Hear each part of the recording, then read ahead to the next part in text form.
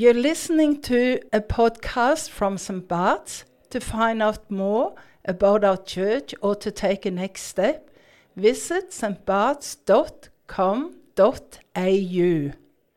Well, it would be great to keep your Bibles open or Bible app to 1 John chapter 5 as we are in the last week of our 1 John series. But as we begin, let's pray.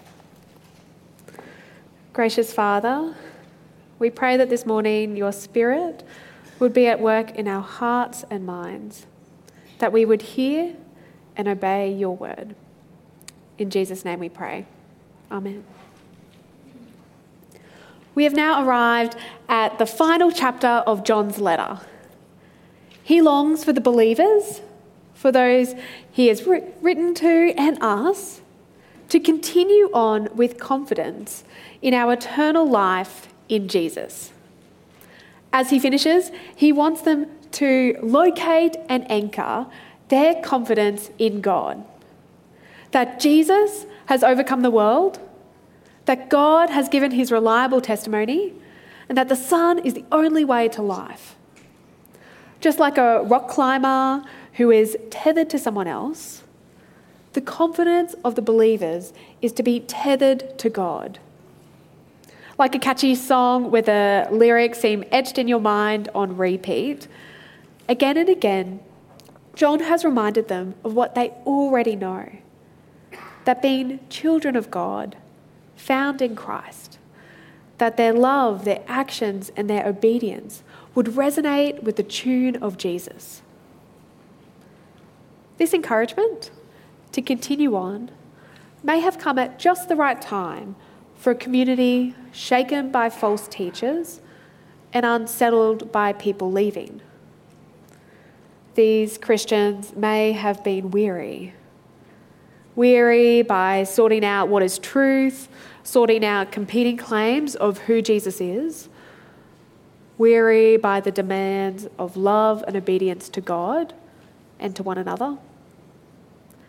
And if you have followed Jesus for a short or a long time, maybe these feelings are familiar. The tank is empty, motivation is low, you've weathered the challenges of being in Christian community, and the road ahead still seems hard.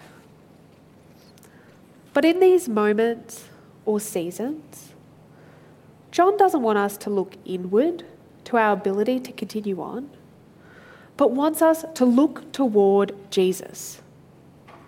That we would see and hold on to his victory, his witness, the life he gives us, and our identity in him. So if you are weary, unsure, tired, or simply overwhelmed, then chapter 5 gives us the how and why to continue on. For those who believe that Jesus is the Son of God, we can continue on because Jesus is victorious, with confidence in God's testimony and in prayer for God's family. We continue on with confidence in prayer. So first, why bother continuing on? Is there a point where faith in Jesus is just too hard?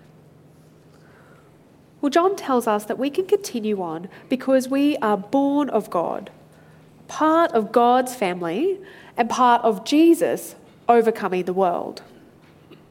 Verse 1.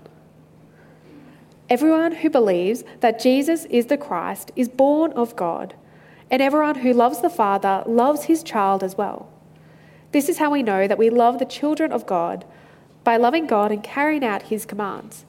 In fact, this is love for God, to keep his commands. And his commands are not burdensome, for everyone born of God overcomes the world. This is the victory that has overcome the world, even our faith. Who is it that overcomes the world? Only the one who believes that Jesus is the Son of God. Everyone who believes that Jesus is the Christ, the Son of God, the Saviour, can continue on because they are born of God. We continue on not because of our own strength, but in the knowledge of who we are in God. Believing in Jesus is not like joining a club or finally reaching that professional status that you've earned. But believing in Jesus means we are welcomed into God's family. We know that being part of a family might have some particular quirks or particular expectations. And aside from choosing who you may marry, you don't get to choose your family. In hospital, you didn't get to receive a profile of each family just after you were born to decide which one you would go home with.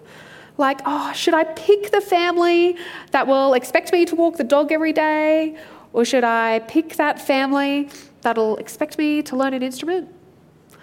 No, we know that being a member of the family comes first, which is followed afterwards by loving and acting in light of their expectations. And we see the same here. Belief in Jesus establishes our position in God's family, and the natural expectations of this family are love for God's other children, so other Christians, and obedience to God's commands. Each of these expresses our love for God as we love his children and trust in his plans. Of course, there will be plenty of times where we find loving and obeying difficult, but our imperfect love can't threaten our place in the family. Our position in God's family is completely secure. It can't be lost because of our mistakes or our sin. And it's this security that being children of God, which is the foundation for us continuing on in faith. And being part of God's family means that we are part of Jesus' victory. If you know any school children at the moment, then you will know that it is athletic season. Sporting houses competing against one another in sprinting, running, jumping and throwing. And of course there will be individual stars, but as you watch the races, cheers erupt for your house colours. Maybe you weren't the most athletic child, but in your tiredness and weariness was transformed into triumphant joy when they lifted up the cup and announced that your house had won. Hear what John is saying. When you are part of Jesus' family, his victory is ours. Verse 4, for everyone born of God overcomes the world. Our faith connects us to the champion, to the victor, to the only one who has defeated our sin and death, Jesus Christ. He not only defeated our sin and death, but the sins of the whole world, for all sin that has been done and will be done. No other victory compares. No other victory will last throughout all eternity. And no other victory brings abundant life. Death is the ultimate end to success. It'll cut short a sparkling career, bring an end to any work that you might have created, or close a chapter on relationships. But Jesus doesn't just overcome the sin of the world, but death itself. And because Jesus was raised from the dead, we know that he is victorious. So listen again from verse 5. Who is it that overcomes the world? Only the one who believes that Jesus is the Son of God.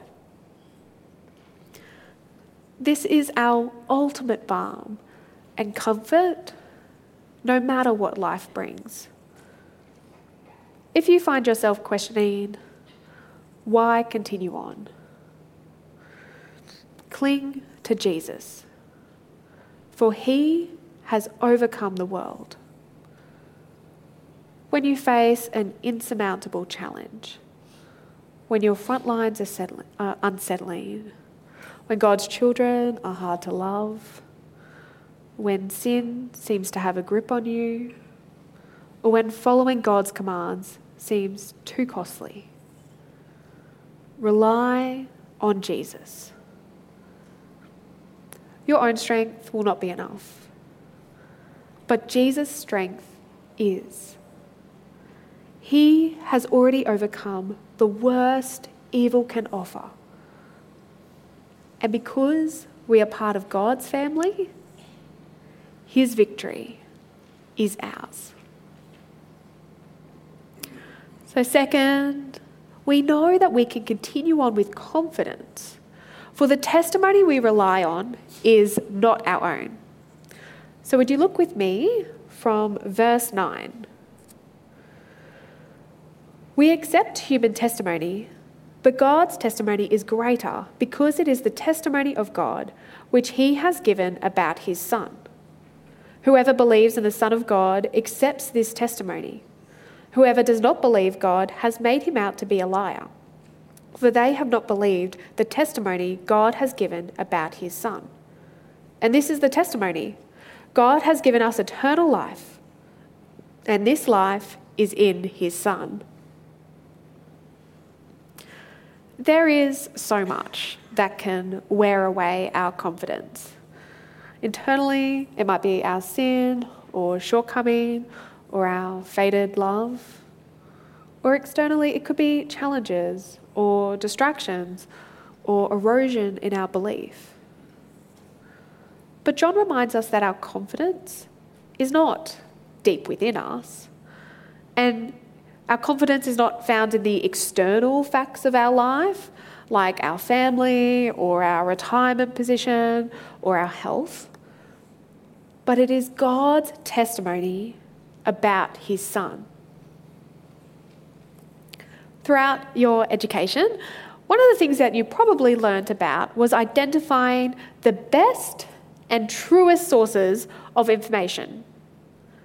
Maybe the encyclopedia was a great place to learn about ancient Egypt in primary school.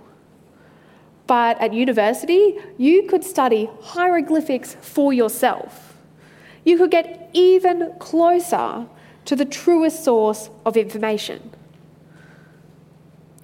Sometimes there might be pressure to graduate from faith. The following God was okay for a season, maybe as a child, but inadequate for the complexity of modern day life. But the opposite is true.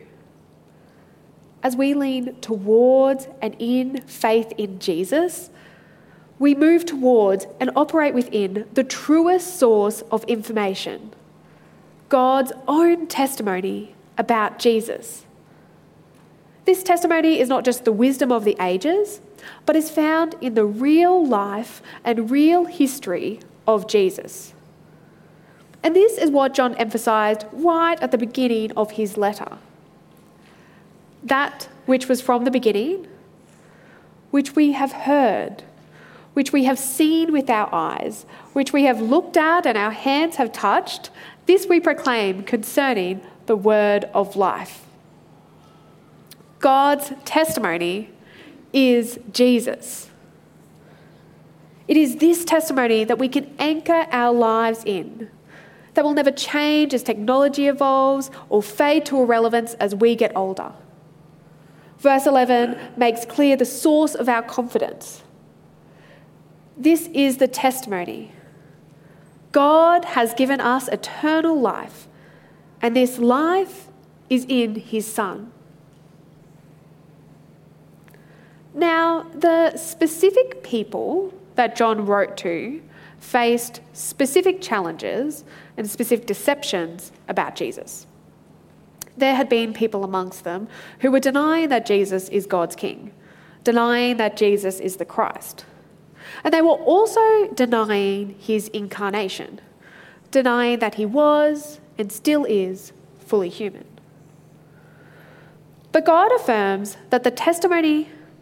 John had affirmed that the testimony of God through Jesus' own life won't let us do that. Jesus came in and through water, his baptism, and Jesus came in and through blood, his death. The false idea spreading were likely that Jesus was just temporarily divine, so only for parts of his life, and definitely not his death. But the witness of the Spirit and the events of his life, from the beginning of his public work with his baptism in the Jordan River to his public execution on the cross, and then his glorious resurrection, witness and point to that Jesus is the Christ, the Son of God. So, in our everyday lives, how does God's testimony make a difference? What encouragement is there to continue on in faith? The encouragement and confidence is eternal life is given to us in Jesus. Just as God's testimony is the truest source of information, it is also the only way to life. To deny God's testimony of Jesus is to deny the offer of life. In 2018, the world waited to see if there was any hope for a boys' soccer team trapped underground in a flooded, complex cave system in northern Thailand. The best divers and rescue teams across the world were deployed to rescue these boys. Now imagine that you are one of them. It is pitch black, and you have spent 9 days on a little shelf in a cave with water lapping at your feet. Suddenly, bubbles and light break the surface and a diver appears. He offers a way out, but you must place your life in his hands. Do you take it? If you reject the diver, you reject your only way to life.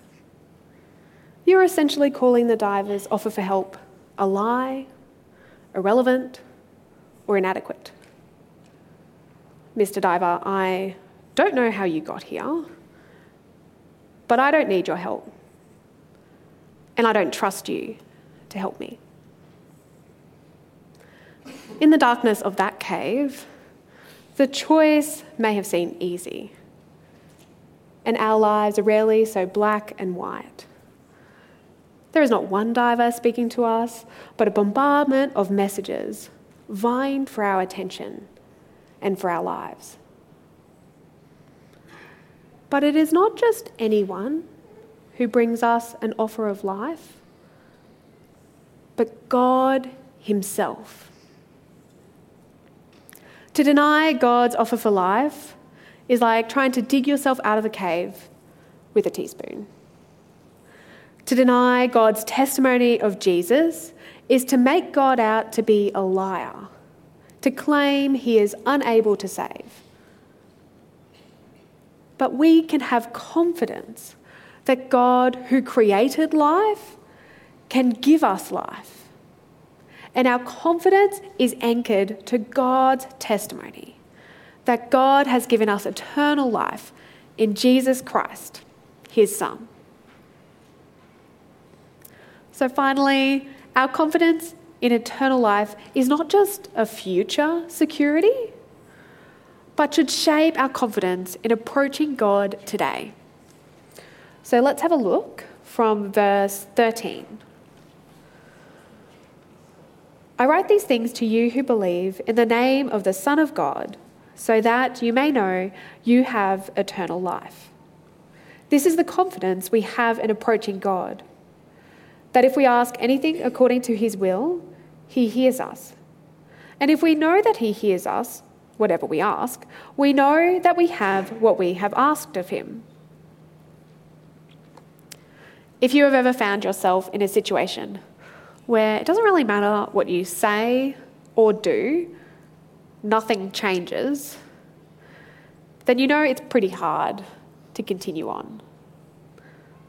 Why contribute if no one will listen? Why care if nothing changes? Why even show up if it doesn't make a difference? But this is not the situation for Christians. Far from it. We can have confidence that we will be heard. That when we ask anything according to God's will, the creator and sustainer of the universe hears us. God not only hears us, but here John places such a high confidence that our prayers make a difference, that he places it in the past tense, essentially saying, because we know God hears us, we know we already have what we asked for. And Jesus has trained us that we would pray according to God's will. In the Lord's Prayer, we pray, Our Father in heaven, hallowed be your name. Your kingdom come. Your will be done on earth as it is in heaven.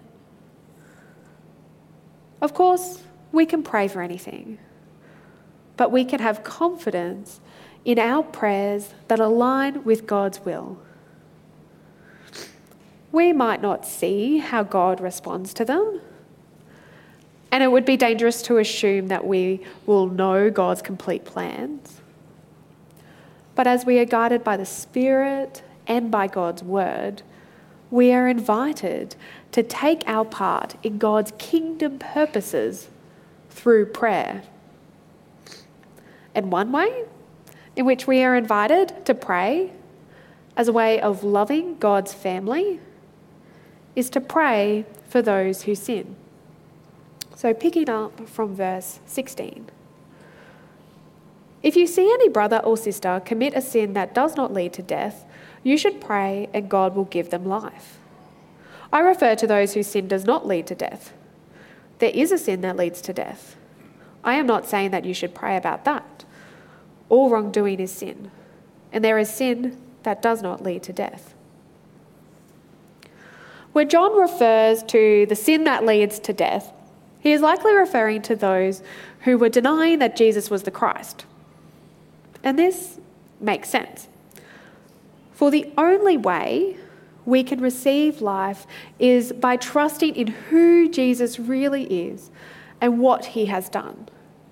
And well, to deny the truth of Jesus means also denying the life that he offers.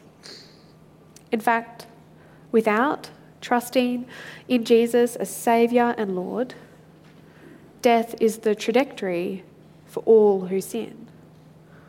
Without trusting in Jesus, we're found guilty. We are not tethered to the one who has died for us. But that is not the case for those to whom John writes. If you trust in Jesus as your Lord and Saviour, that's not the case for you. No, John says that for those in relationship with Jesus, our sin does not lead to death, for Jesus has paid the price. So note here that when John says that when you see a brother or sister commit a sin that does not lead to death, he doesn't say cut them off, ignore them, or gossip about them, but rather pray for them. Prayer is to be how we actively love others, particularly those walking away from God's commands. And just like we saw before, God hears and responds to our prayer. If we pray, God will give them life. We know that someone's salvation is not dependent on what they do, like they will be saved as long as they don't do that sin. No, it's clear that the only way anyone can receive life from God is through believing in Jesus. So here then is an assurance that if a believer commits a sin, they cannot lose their life that is now in Christ. So we are invited to love believers by praying for them, that they might be reminded of the life they already have in Christ and live in light of it. Prayer is one of the best ways we can support one another as followers of Jesus. And if we believe that, well, it means our prayer lists should be full of names of our brothers and sisters in Christ. That we would be actively expressing our love for God's family in prayer.